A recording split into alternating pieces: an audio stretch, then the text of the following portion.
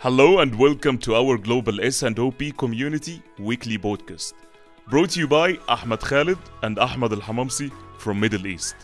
Our Global S&OP Community Podcast mission is to build a global community from supply chain, marketing, trade marketing, sales and finance all over the world, where everyone's voice could be heard and listened.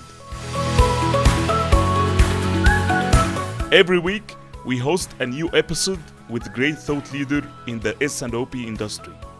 We believe that one word, one story, or one conversation could open up the light in the screen of your consciousness and you'll never be the same again. We discuss hot and trending topics with our subject matter experts by asking the right questions that uncover their valuable experience in our show. You can visit our website ahmedkhaled.co.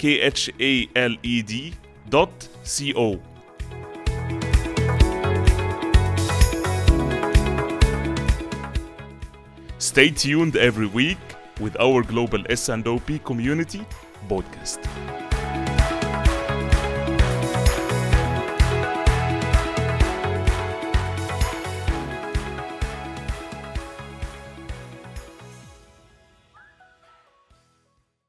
And our thought leader today is Dr. Arpan Dev. And let me introduce Arpan. Arpan is the global process manager at Unilever. He has more than almost 12 years of experience in business consultancy and managing people. His experience in business analysis and the process setting is really remarkable. I would say panic and frustration are not defined in his dictionary at all when it comes to executing or solving a problems or solving a conflict. I would say he enjoyed this solving the conflicts and the problems that are not easy to be solved. I still remember his mantra is don't chase perfection, but rather chase progress. When it comes to business, he puts always people first, as he believes that people are the most asset for any company.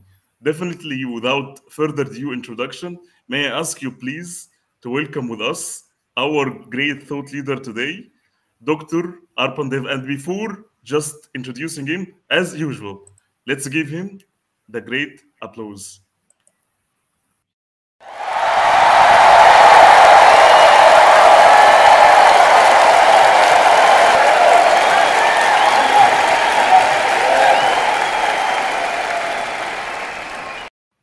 To the second one.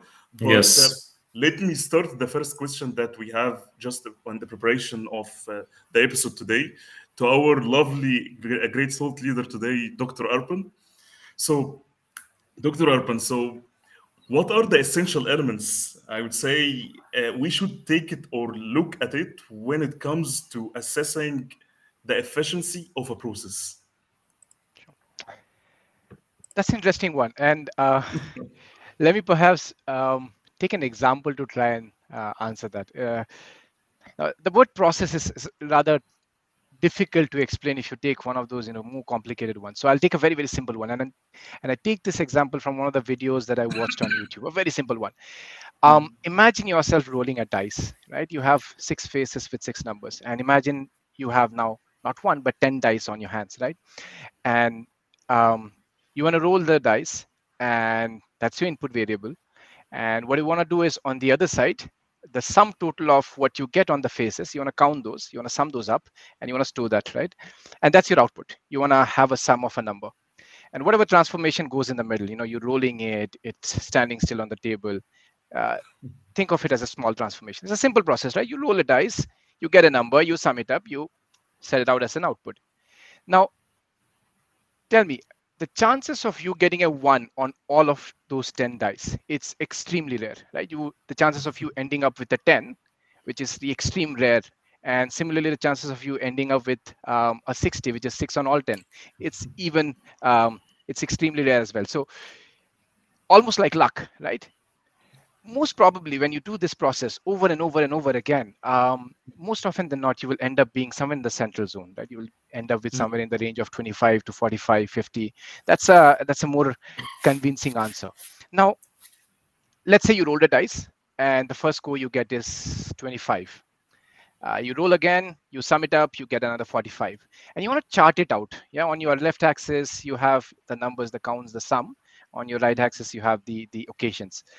And you swing between 10 and 60. And you got these two numbers, 25 and 45. It's a huge swing. It's a swing of 25 points. And you go thinking, why that wild variation? Yeah, and what really caused it? It cannot be one dice, because you know the highest sum that a dice can give you is 6. It cannot be two dice. That'll give you 12 at best, right? So the actual permutation combination of you getting that variation of 25 to 45, it's not controlled by one single variable, but it's a interplay of multiple variables. This is often what we call in business language or in process language as chaos, right? And what you lack here is you don't have control. If you really want to ask me in a single word, what's the most essential element of finding whether a process is efficient or whether a process is even a good process, is whether or not you have control. And all the world-class strategies, they talk about it in one way or the other. The Toyota Production System, or TPS, it relies on two concepts called ZDOKA, which loosely means automation with human touch, and in just-in-time, both of which are about control. You're controlling the variables, right? You're automating it, but anytime someone makes an error, you have a human being coming in and taking a look. Same with just-in-time. You want the material to arrive just about in time when you need it. So you're controlling the inputs, right? Yes. Poka-yoke, the next Japanese concept, it's about mistake proofing. You're trying to make it so simple and foolproof that you can't make a mistake. Six Sigma, Lean Six Sigma, the 5 principles, one of the main principles, the ending principle of the whole process is about control. The DMAC framework, it ends with control.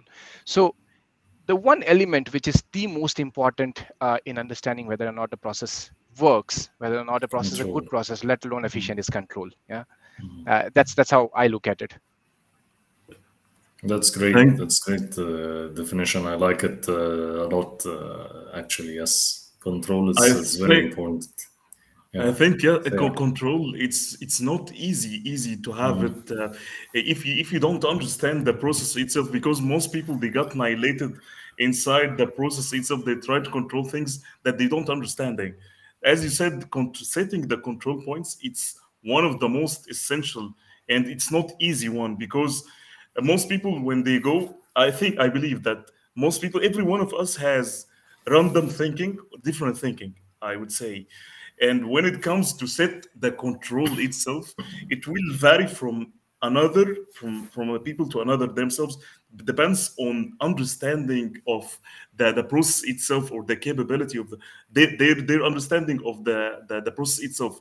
So as you said, and as you mentioned, Urban, control is one of the things that we should control any process. At the end of the day, we have to understand the food process. What are the variables, as you mentioned, like the dice itself? If I have 6, it will be totally different when I have 5, when I have 4, because the total output will be totally different and the probability will be totally different. So understanding and setting the controls, it's not an easy, I would say, task itself.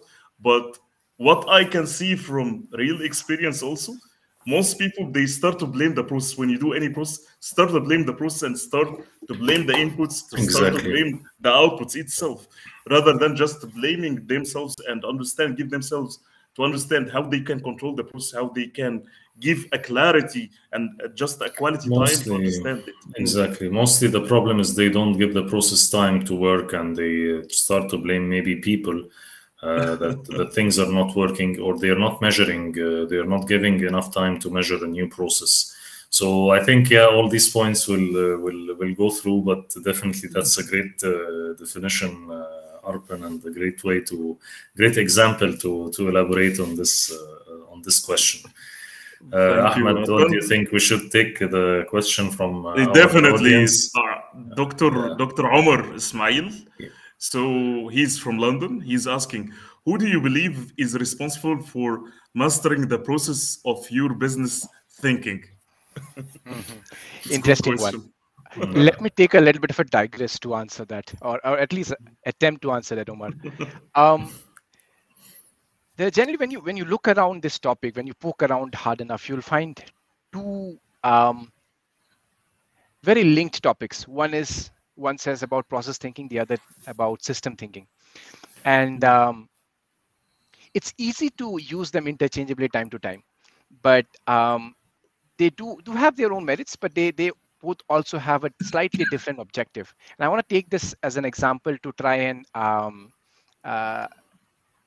get this answer for you. If you think about this whole topic of process thinking, a process by definition ignores the past and the future. It is intentional almost. You want to think about the present event. And that's important. And that's important because it allows people to take small incremental changes or improvements right that moment, right? Suppose you take this example of, let's say you're driving a car, right? And you usually, while driving a car, you change your lanes, right? You change your lanes. That's not a good habit, right? And in reality, if you think about it, all you need to do is try to follow the lane. And it's not that difficult, right? You have markings on the road. All you have to do is just follow the lane. So you can make a small improvement, a very, very minute improvement. And the rule of 1% or the rule of compounding makes it so important and efficient over the long run. You make those small changes, and over the period of time, it ends up being a very, very big difference. And the most important part of any process thinking is it's replicable, right? Imagine yourself winning a lottery, right? You got a 1 million bucks. Happy, lucky, elated. Can you do it again? What are the chances, right? You can't. I mean, unless you are the luckiest man on Very the planet. lucky. I mean, then I'm going to come knocking at your door and say, hi, hello, teach me the luck as well. But it's unlikely, right? But take on the other end, if you were to study let's say the stock market, and you understood how to read the fundamentals of a company, you understood how to really understand the stock movements, the different ratios of the company, you could over a period of time predict where the stock movements would be, and maybe you know how to make $25,000 instead of a 1 million, $25,000, right? But that's fine. You can replicate it because you know now the process, and you can replicate it over and over and over again. You can make 1 million and 2 millions and 3 millions. So it's replicable. So those small improvements that you made, that allows you to make a very big change. Now, come to the other side, which is system thinking. Why is it so different from process thinking? If process is so brilliant, you can replicate it, and in the present you're making a change. Why do you really think about system thinking? The importance of system thinking comes when you try to bring some of these processes interplaying with each other, right? When was the last time you took a bus, right? You would have noticed, you have a bus which takes you from one place, drops you another location. And in your mind, it's a simple process. It's a simple structure. It's a simple setup. But in reality, to make that happen, there's a lot more which is going in the background. There is a ticketing sales system. There is an upkeep and repair of the vehicle. There is a safety measures, payrolls of the people. And each of these are different processes which come together to make a system. Now, oftentimes, now to get to your answer finally, sorry to take such a long time. Oftentimes, what would you notice in an organization, the slightly strategic leaders, they are more responsible for setting the system thinking about how different parts of the organizations come together, gel together to form one brilliant piece of value. Because you see, one of the most important part of a system is that it has a purpose, and second, that it creates value, right? So slightly higher leadership, it's their job to create the system thinking, but within that group, the middle management and everyone for that matter is responsible for putting the process thinking in it. Maybe not the shop floor person by default, but maybe someone higher up slightly to say, this is how you're supposed to do it, right? This is that you are supposed to follow a lane to make sure that you don't get injured, because there can be things falling off from over your head, or that you have to, every time the light goes red, you have to switch off the molding machine, right? So Who's responsible? I mean, everyone is, but in general, what you would notice in an organization is that slightly senior people are responsible for setting the system together, whereas the middle management is generally responsible for setting the process together, for making sure that the process work and that each of these individual processes, they come together to create the value and the purpose that you want to serve. I hope I was able to give you some nuggets Lovely. of what you were looking for. Yes. Brilliant. Thank you so much. No, no, it is. It's. I think it was to the point. This will leave us with something. If you allow me, you spoke about the system thinking and the process thinking. What could be the difference between the process thinking and the system thinking, based on your experience also? Again, I'll take the same example, Khalid, if I may, which is, Yeah. actually, let me ask you, when was the last time you actually took a bus? Just think about the system for a second. You took a bus of late? I took the shuttle bus maybe today. You did? Okay. Inside, And yes. and this whole setup, what would you call it? Would you call it a process, or ignore everything that I said just now, but Mm. without that, would you call it a process? Would you call it a system? Would you call it a setup? What would you call it? I think it's more into system little bit. I can Yeah, see it yeah, from my experience. Yeah. yeah. That's rightly put. And Mm. um, they both have their merits, because the ideal part of a system, what a system generally is, it's a group or combination of things that kind of come Mm. together, and it forms a unitary whole, if you like, right? The whole transportation Mm. setup of picking up people from one location, dropping them to other location, that's the whole setup. And like I Mhm. said, there are two important concepts of a system. A system has purpose. In this instance, the Mm. purpose is to move people from one destination to another.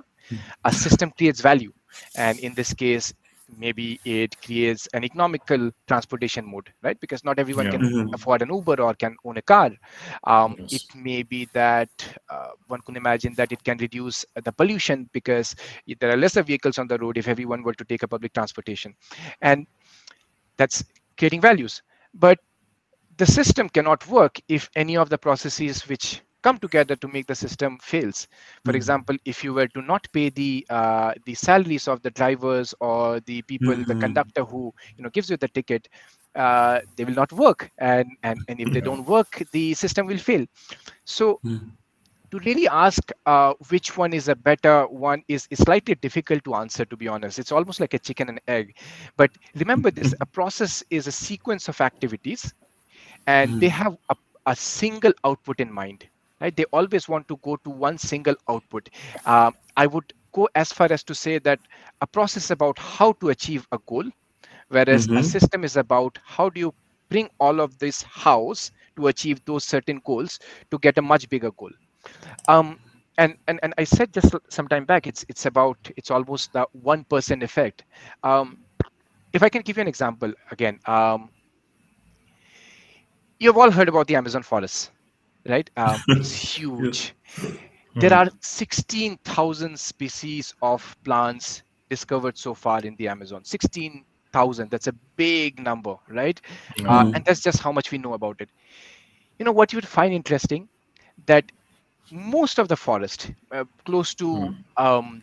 85%, 90% of the forest of these plants over the Mm. entire Amazon jungle are um, dedicated by 227 species. Mm. 16,000 species overall, but 227,000 species who actually make up bulk of the jungle. How can that be? And it's this 1% effect. It's almost like, if you can imagine two trees growing together one by one, side by side. Mm. Each day one competes with the other to grow just an inch taller, so that it can get the better share of sunlight and some Yeah. better rain. And this keeps going up and up and up. And this process of compounding each day slightly little bit is what allowed it to then spread its seeds across the entire forest. So um, really, to ask which one is a better, uh, or which comes first, it's really difficult to say. I'll just stop by saying that they both need each other, and it is okay to sometimes think of them interchangeably, as long as you are clear what you want to achieve. And sometimes you can Mm. achieve it by something as simple as rolling a dice. Mm.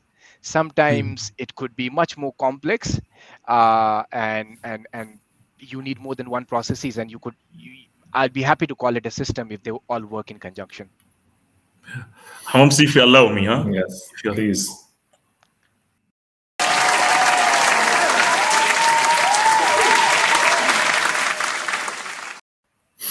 Thank you for the elaboration. Because I listened too much about system and the process thinking, and I got confusion because I thought that the two are the same mostly. But when you give this example that like the process itself you could have many processes inside the system itself. So just the process of payroll, the process of moving people, the process of doing something inside the system. But the system is, as you said, that it's something related to the values itself, how you can look at it at a higher level, which is something very unique. Yeah, Thank yeah. you so much. Great, Thank great. you. And also elaborating with examples were great, Arpan.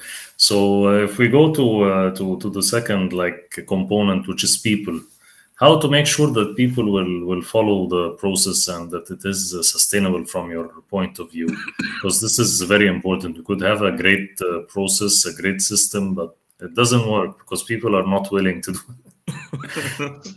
Yeah. People often say, and I think Ahmed, you also said this in your Mm, introduction, that people are the greatest assets.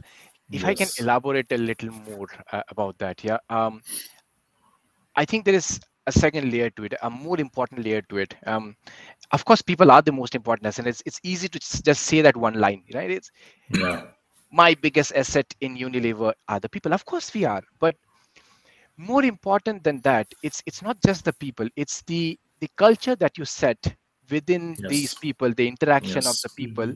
That is the real asset, right? Imagine you have True. the best of the minds in the world, yeah, like NASA's of the Mm. world, right? And if they were to work in silos, um, Yeah. it wouldn't give you the kind of value that you want to. But True. anyway, just to get back to your question, how do you make sure that it's sustained? How do you make sure that people follow it? I personally think that it's a little bit about predictability. It's a little bit about making sure that people understand and can predict what's happening. No one loves the unknown. Everyone is scared of it. I mean, no matter how much someone goes and says, I go with the flow and I'm up for any challenge. Maybe they are young and they want Mm, to do a few adventures. That's all right. But in reality, the unknown scares everyone. yeah. Take this entire conversation, right? I'm pretty sure both of you have an alternate power backup in case the power goes off. You have a second laptop and a mic ready in case this goes up. You're trying to predict this whole thing. I don't, by the way, but I have my phone. Neither. I have my phone. Yes, Um, me too. but the idea is you're trying to predict this whole situation, Yes. right? And we love predictability, and that's how you want to sustain it. And what's even more important is, see, once you have predicted it, you get into a routine of it. Your subconscious takes over and you're no longer thinking about it consciously. When you go into the bathroom for your morning brush, you don't really think, I have to squeeze 1 ounce of toothpaste on my brush. You just know it, right? Because you've been doing it over and over for the last 35 years. And that becomes a habit. And the power of habit is that if you really want to control a habit, if you really want to change a habit, you can't do it fast. But Mhm. if you do it slow enough, you can Mm, achieve big things. And again, I love examples, so I'm going to take one more. yeah. Khalid, you look like someone who hits the gym quite often, right? Is it fair to say? Do you Sure, work out? definitely, Yeah. What's definitely, your yes, favorite? yes. What's your favorite? What do you do? What kind of ways do you pull? Like I like many things Dumbbells. actually. I Okay, like many. dumbbells. I like for sure biceps definitely. Mm, I Okay, like playing by bars. I okay, like playing okay, also in inclination. So I have okay, many okay. things. So let's I'm gonna take a wild guess. Okay, so you said dumbbells. Let's say you pick up what you generally do, 15 kgs, 20 kgs. Is it in mm. the ballpark? More, Right? more, more. Let more. Okay, 30 kgs. Let's go with 30. So you do 30 kgs every day. Let's assume. Okay, you really do a couple of reps of 30 kgs, and you keep going at it every day. Now imagine that you want to pump up more. You want to gain more muscles on your biceps, right? And you think you could either do one of the two things. You could either pick up more weight or you could do more repetitions, right? Now Mhm. imagine True. you do 30s, but you suddenly one day go and say, I want to make up more of my biceps and I want to pick up 60, like an absolute double. What would happen the next day? Screwing, I believe. Yeah, you cannot work it out exactly. at all. So what you have done is you have introduced a huge change to your body. You see, the rapid change is in constant contradiction with equilibrium. Our natural tendency is to be in equilibrium. If you're seated, you want to be just peaceful. If you're sleeping, you want to be peaceful. You get a standard equilibrium. Your body and mind has set up into that habit, and you want to sustain that. The moment you say that you want to move from 30 to 60 kgs, your body rebels, because you are introducing too fast a change in your system. And on the other hand, let's say you pick up, a 10% extra every day. You go from 30 to 32 and 33 and 37 and 38 and 40 and 50, and finally you hit 60. What you have done is you have incrementally introduced the change, and your body over a period of time had gotten used to this new weight, right? And over a period of time, it's started to say, okay, I can do it. I can do a little more. So to go back to your question, the two things that you need to, in my mind, okay, again, I'm pretty sure there are different opinions about this around the world, but in my mind, the two ways to introduce change and sustain a process, especially when there are people involved, not machines alone, is you got to introduce change slowly, and you're going to make it predictable. You cannot keep changing too fast, because then you're just going to break the system. Just like you will break your body if you were to suddenly go to 60 and then to 80. In fact, if you go from 60 to 20 back, even that's a problem, right? So you got to do it slowly, and you got to do it continuously, but you're going to make it predictable, and that's important. The moment you do this, I think over a period of time, people build it into a habit, and then you can sustain it. It's just the culture you're trying to build, right? You're saying, I'm going to introduce change, but I'm going to introduce it slowly. And that's the culture of the organization. And that's what the power of an organization is. It's not the people alone. It's the culture that you're setting into the organization slowly. 100%. 100%. If you allow me again. Deserve.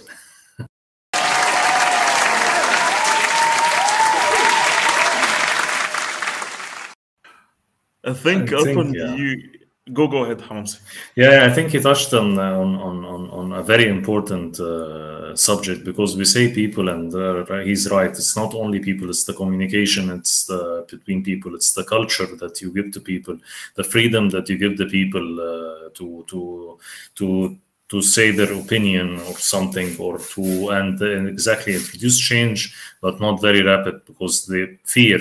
People will feel afraid of this change, and they will suddenly the process will fail if you introduce change very quickly. And I love how he explains everything with the example and of the body and all that. That's really good and understandable, I think, for all, hopefully for all our audience, because it's a really great way to explain it. Thank you, Arpan. Thank you, Arpan. And let me also re-stress on what Arpan has already mentioned it, which is why most processes just fail, because of the hard transition, especially when it comes to change management. Hard transition, you need to take it on high speed. As Arpan said, you can move from X into 10X, 30X, but people, they will not be able to cater for this. You have to understand the behaviors. As Arpan said, that you have habits, and you cannot change these habits and this usual work on day or night, or just on a moment like this. It takes time. So you have to give yourself a time to understand people, to understand their requirements, their challenges, solve their challenges. As we spoke at the beginning, that if you factor the people into your process, we are going to tell you that 99% from the process will be sustainable if you take the voice of people into your process building and controlling it. But just moving it from just harder transition will never serve the business at any point of time, definitely. I'll go back to the culture, of course, because some managers or top managers do that because they think they are not staying for a long time. So they want to do a rapid change in the organization. Then they want to get, for example, a change. They want to get a certain level of profitability. And that's why they are pressuring, pushing people, pushing change quickly. And at the end, most of the cases from my experience, I've seen failure of trying to introduce a rapid change in the process or rapid change in the organization. 100%. Definitely. If we can come back to our audience, send some greetings. Yes, Definitely. Yeah, please. we have our LinkedIn user. Hi Hi from from Cairo. Cairo. Hello, Thank you thank you so for much. joining. Thank you. Our friend Babasab Patil from Babasab India. from Thank you. India. Thank you Thank for you so joining much. us. Our friend Shamsuddin, good session. Thank you for Thank you joining, so much. Shams. For our also friend Denrich. Great. Dendrich Sananda. Thank you for joining. Thank you so much. He's saying also that great topic, big believer in process and critical thinking. Just thank you so much. Our friend Saifullah, great. Thank you so much for tuning in as well. Tuning in. Our friend Omar Ismail, he's just answering the question from Urban. The answer makes total sense. Thank you so much for answering the question. Thank you, Thank you, Omar, Omar, for for the tuning in. Thank you, question. Urban. Thank you also. Our friend Juliet, love how you broke it down with the bus journey. Will think of my next bus a bit differently when I'm on the process system. I think that's why the impact that will leave in people, it's amazing. Thank you so much, Juliet. Thank you. So she's giving a huge applause. Thank you so much. Definitely, we have our friend JB. Hey, thank you so much for tuning in. Hi, JB. Our friend Cecilia. Good evening from Nigeria. Thank you so much. Cecilia, for joining. Last but not least, Juliet, she's saying the culture, inclusion, and the freedom you give people, such meaningful and relatable examples. Thank you so much, guys. Feel free. Lovely comments. Feel free to ask any more questions. Our lovely audience, of course, and with our great subject matter expert, Urban. So, yeah. So, Ahmed, Urban, just if you allow me, I'll ask you these questions. So, are you saying that not only process can be made predictable?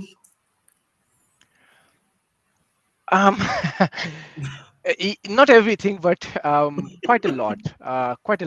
Almost 80-20 is the rule you follow there. 80% at the very least. And of course, I mean, unless you think of going to a casino and gambling as a process, that's very difficult to unless you're a card reader. But then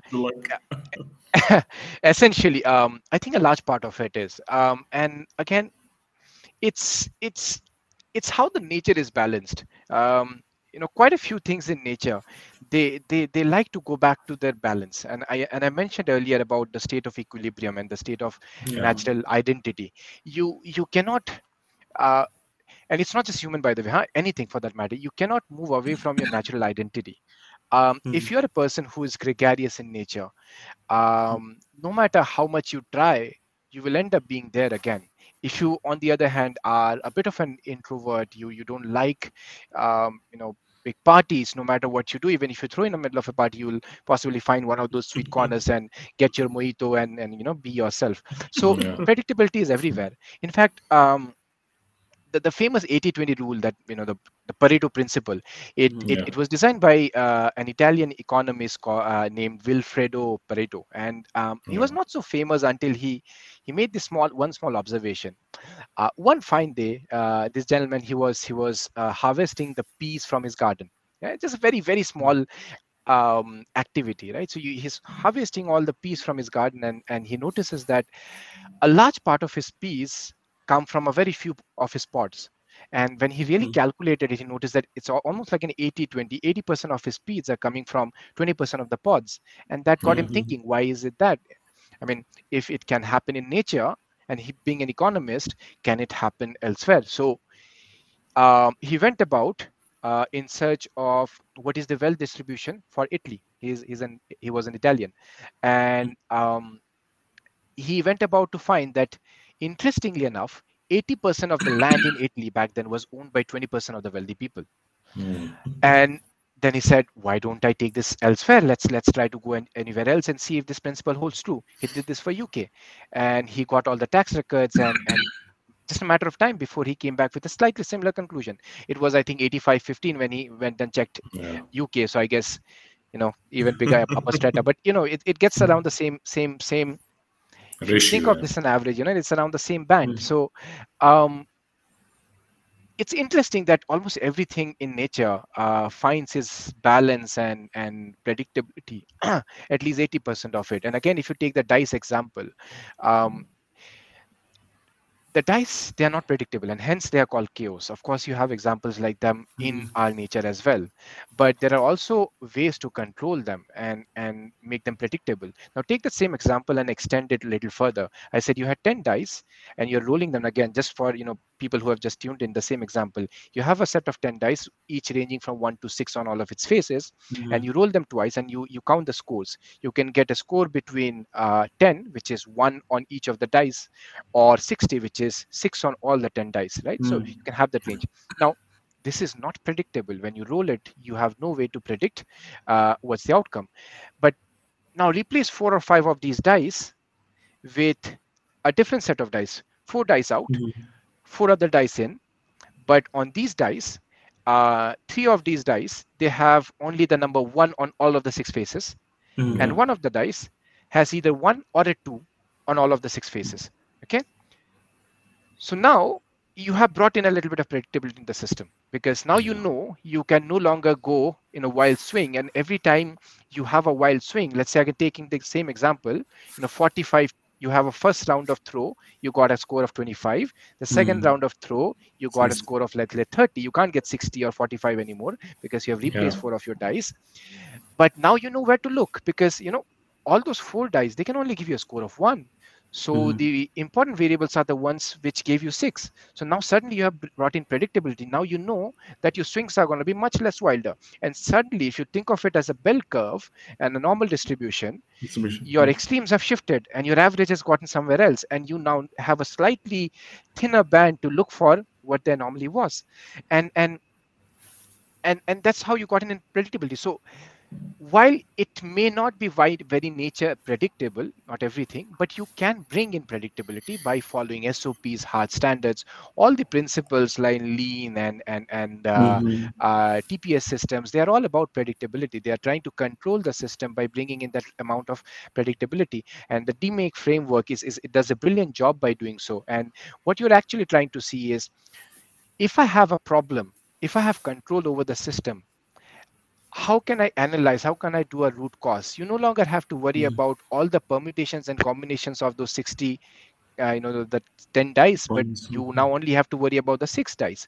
So to your point, yes, it is possible to a larger extent to bring predictability in the system, but of course there will always be some unpredictable behavior. I mean, human beings can be unpredictable, right? That's almost impossible to always predict them. Nature can be unpredictable. The COVID instance, for example, was an extreme anomaly. But the other thing that you need to do is plan for these unpredictabilities. I mean, most of the, not everything, but to some extent, most of these last 2 years, you would notice that the e-com sales for most of the FMCG companies have quadrupled, tripled, quadrupled, right? And companies which had been investing in this space, they obviously did better than those who did not. So could you have predicted COVID? Absolutely not. Impossible. But could you have done some preparation for a disaster to some extent? Perhaps. There are companies which have done better than others in this resilience. Yes, thank you. Definitely. Thank you, Arpan, for this input. And always we say yes, like you said, and then that contingency plans and all that, companies should take it seriously, and it's not like something you put in the shelf or in the drawer, or don't give it attention, especially after what happened. So yes, I like the answer, of course, and people try to then go back to equilibrium, and we try to make things predictable for us, of course, definitely. And so, for sure, there will be, I would say, limit, as mentioned by Arpan. There will be a limit of unpredictability, definitely, because at the end of the day, we're living in a VUCA world full of volatility, uncertainty, ambiguity, and I would say everything you have to be resilient. If there is anything that is unpredictable, you have to be very resilient in that time. How you can find a way to move the wheel again. Because Yes. if your process is, you think that it will work 100% effective, it doesn't make sense. As we said, that practicality, it's totally different than theories. When it comes to the Exactly. ground itself, there are many Exactly. variables. There are many variables, and with the competition that we have and uncertainty that we have, you have to be very responsive and you have to be very resilient enough to respond to all of these disruptions that happen on a daily basis or momently basis with this environment that we live on. So I echo your voice, Ahmad and Urban, on that point Yeah, that we yeah. shared. This is actually, it reminds me of an example about also this predictability, and I remember also that when I started also, and it was a surprise for me. One of top management, they're telling me predictability and get the forecast to 95 to 100, while we have 1,000 SKUs, and this is the degree of value 17, 18 markets. So it is like impossible. This is what we are talking about. So again, Maybe I know that it will feeling. go back to 80 to the 80-20 rule. So my answer was 80-20. Let's focus on the 80-20 and try to get this this percentage that you want us to get. Yeah. This is So the yeah, yeah.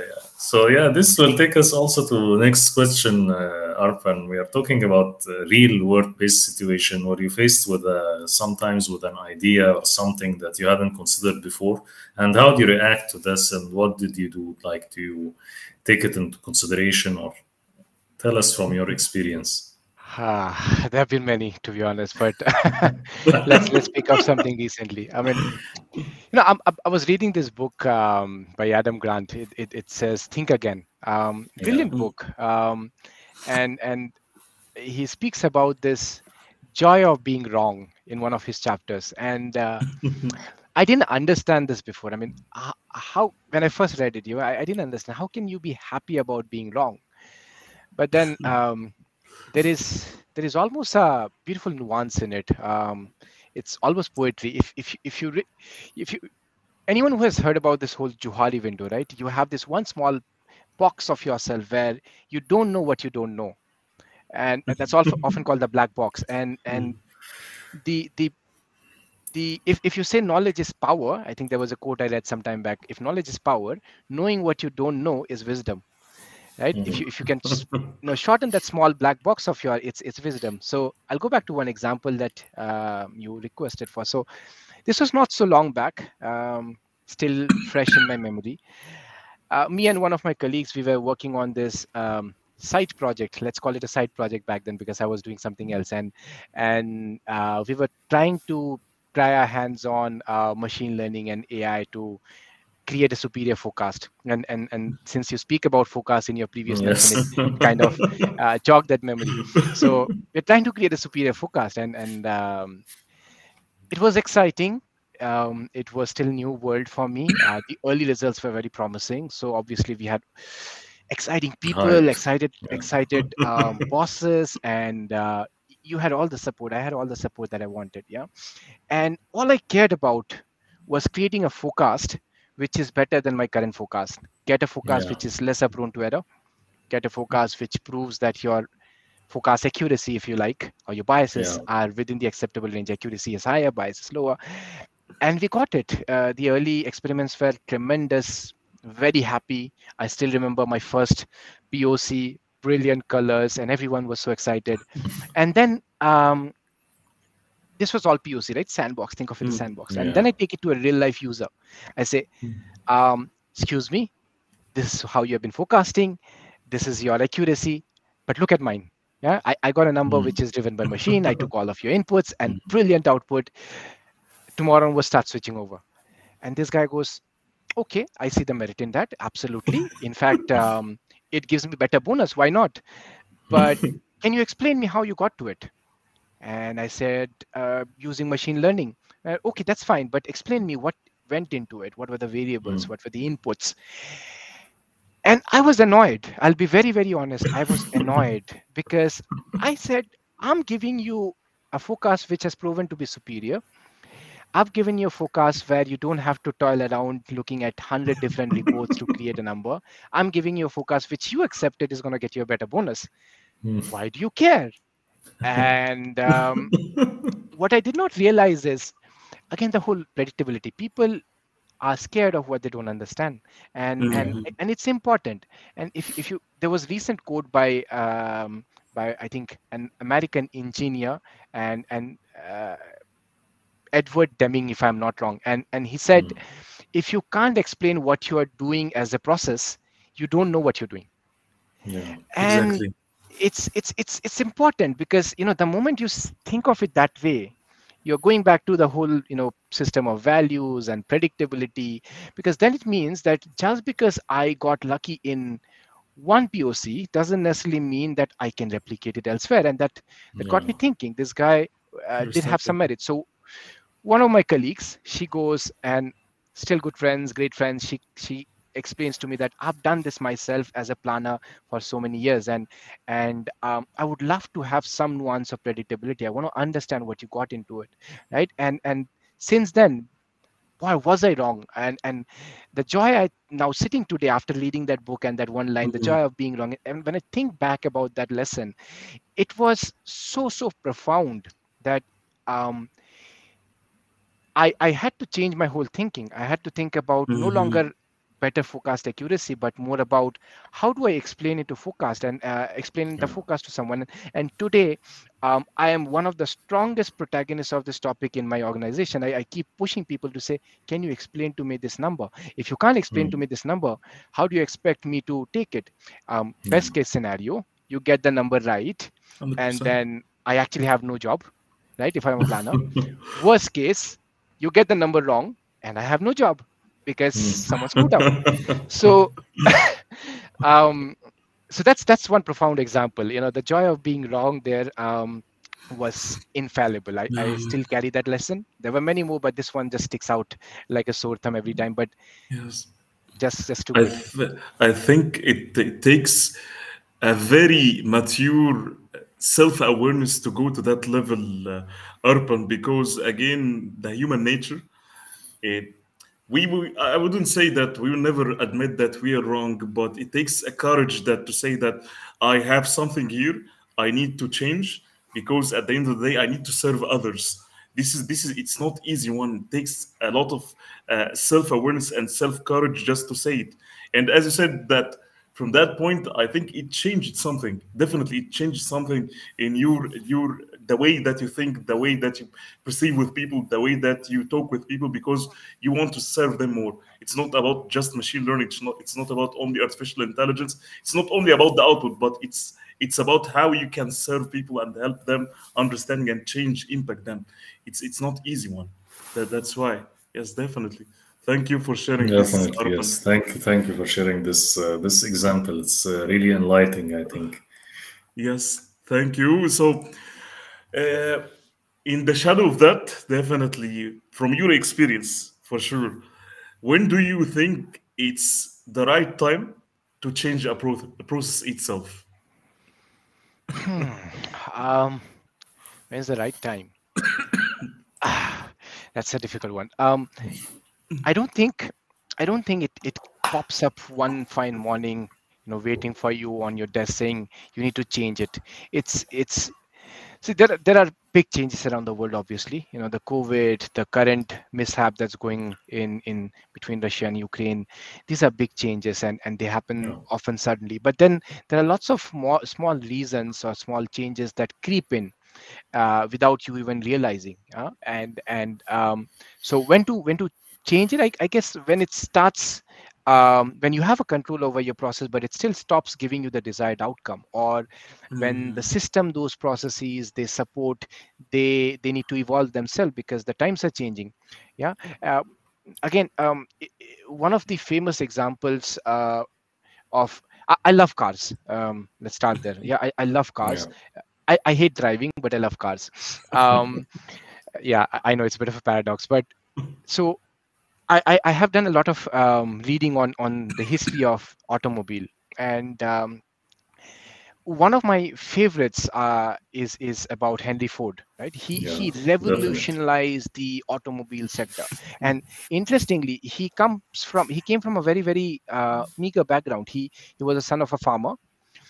He never really he wasn't the best in terms of technology. He wasn't the best engineer. He didn't get the best of education. He got decent education, but then he revolutionized the industry, and till about the early 1900s, the late 1800s, Ford was the top revenue earner in its sector. It was leading the industry, but in about the early 1900s, I think that the times had changed a little bit, because Ford was looking for a very utilitarian vehicle. He focused on better engine power, better utility, making sure that you got a car which was able to drive, right?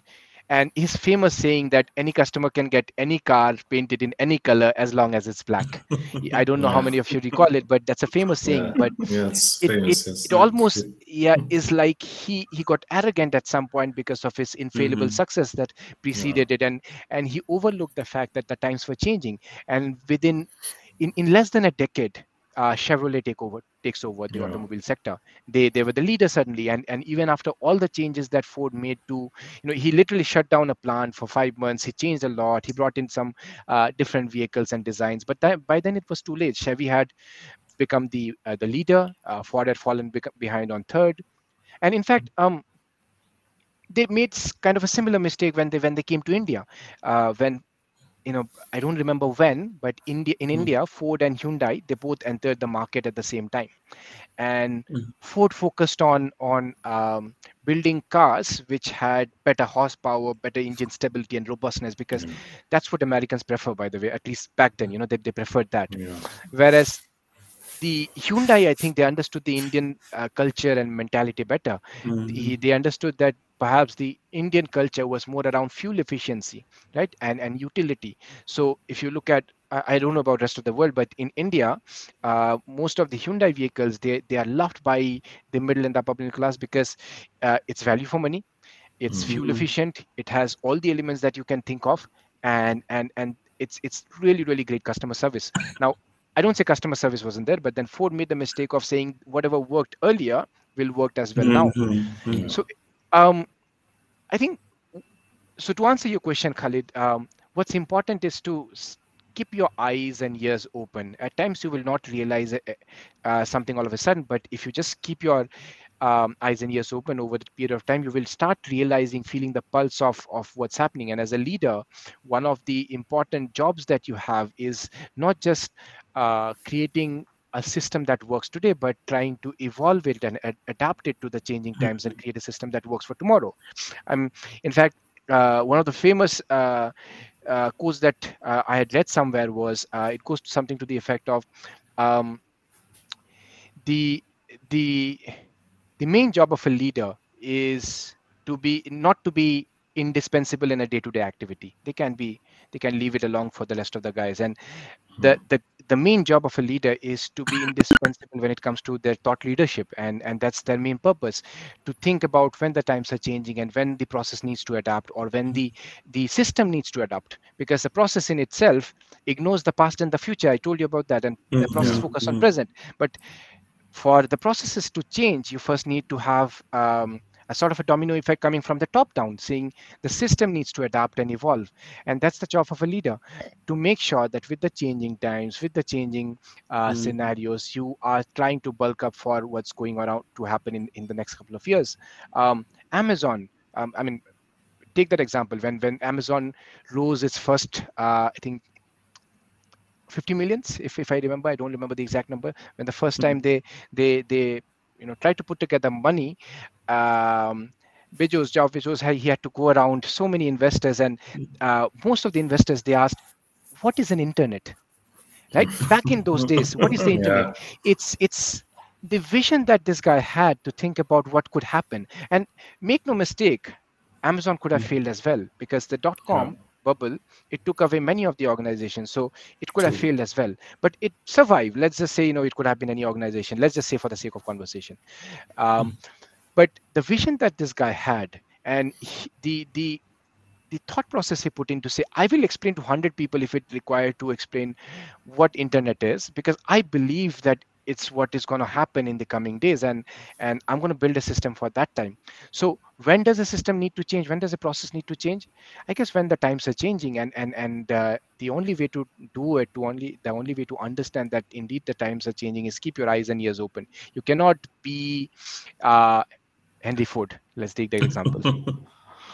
Yes, Great, I think great answer. I like how you connected it, Arpan, which is when is the best time to change the process when the desired output is not there. There is something, a breach that we have to admit in the process itself, that we need to have a revamp inside it. And the rigid mind inside the business will not serve you, will not help you at all. That because simply if you keep doing what you're doing, you will keep getting what you're getting. So you have to be flexible. If the process is not working at all, just or on a way, you have to be flexible to understand, as you said, what are the gaps and how you can control it and how you can make it work based on the people's and based on the feedback or based on the desired outputs. Definitely. You touched upon a Thank very you. interesting word, by the way, Khalid. You said feedback, and there is often this mentality that you will all notice that feedback is often associated in people's mind as something negative. Someone Yeah. comes up, I have feedback for you. They often think it's negative, and it can be, but the whole purpose of a feedback, if you really take away all the emotions from it, important by the way, huh? If you have to take away all the emotions, if you take away all the emotions from a feedback is just feedback. It's not positive or negative. It's something that, if I were to give you a feedback, it's something that I noticed that you did, which could have been done differently. And the Exactly. different in your mind could sound like, because I do it this way, anything which is different than this is wrong. It was And wrong. hence Yeah. that person is being critical on me. Yeah. That's not right. That's not right. Because if you're not open to that feedback, the moment you see, people they don't like to be told that they are wrong, and it's human nature, right? So you're right, you're absolutely right, 100% agree with you, Khalid. Feedback, right? How do you take feedback from the people who give you feedback? How you create a culture that promotes feedback? 100%. How do you take feedback from your customers, from your consumer, from your Yeah. competitors? From your competitors, it's important. Yes. Maybe they're not telling you everything that they should be, but you should be hearing what they're not saying. That's also important. 100%. Definitely, Thank you. definitely. You should accept that that you may be wrong, and you take this feedback, and it may be constructive, and maybe change your whole perspective about something, or lead you to something great. So definitely, I agree with you. Yes. Thank you so much, Arpan. I think, as we said, always the time is flying. Now, Yeah. we have, if you allow me, let's take the last question just to Yes, close please. this. I think our friend Ghada Salam, she's asking, can we change the whole process immediately or gradually? Okay. I think I did touch upon this, but let me again Yeah. ask you this Yeah. instead, Gada Salam. Uh, let's assume that you don't eat spicy food, right? You don't eat spicy food. Let's assume that. I'm taking a guess, okay? So don't shoot me for this.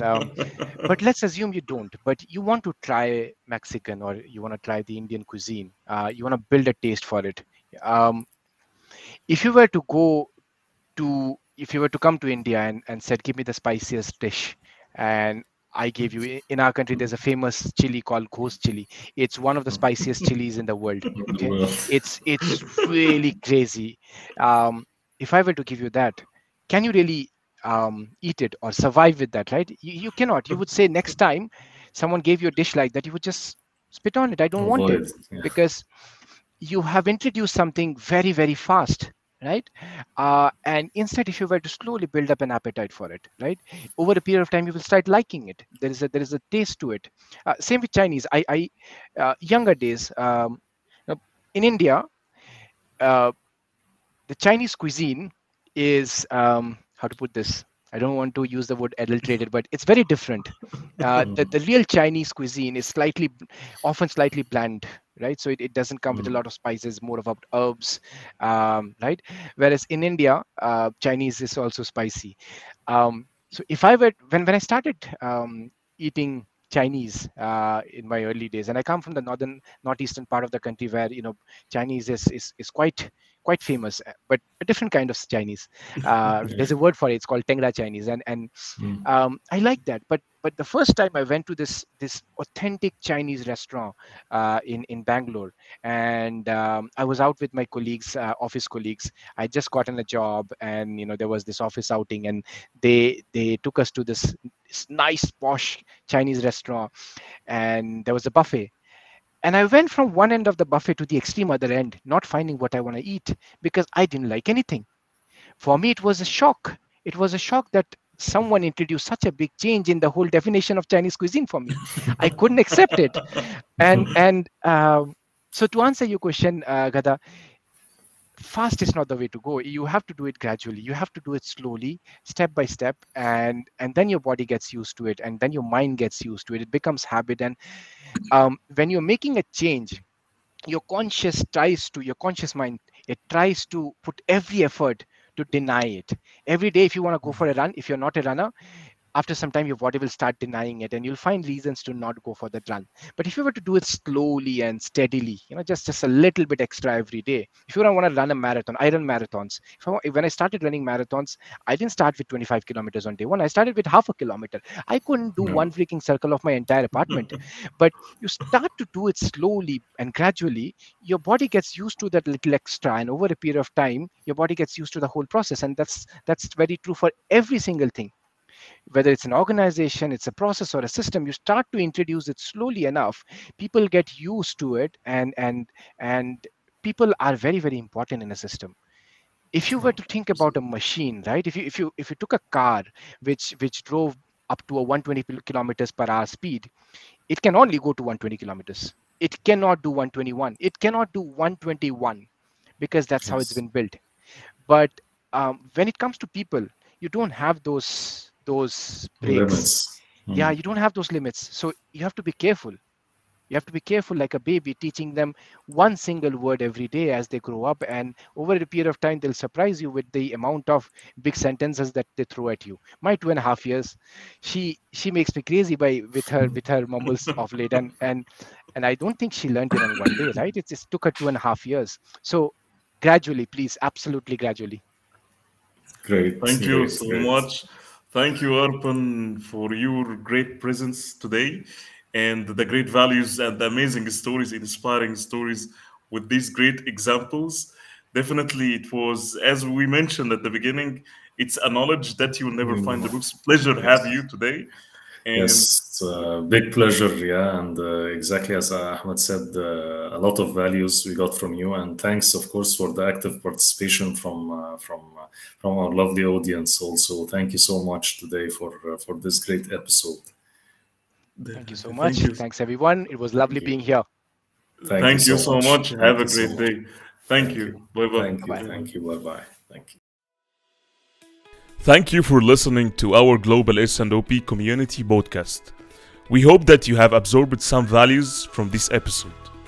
Don't forget to subscribe to our podcast to be notified every week with the new episode.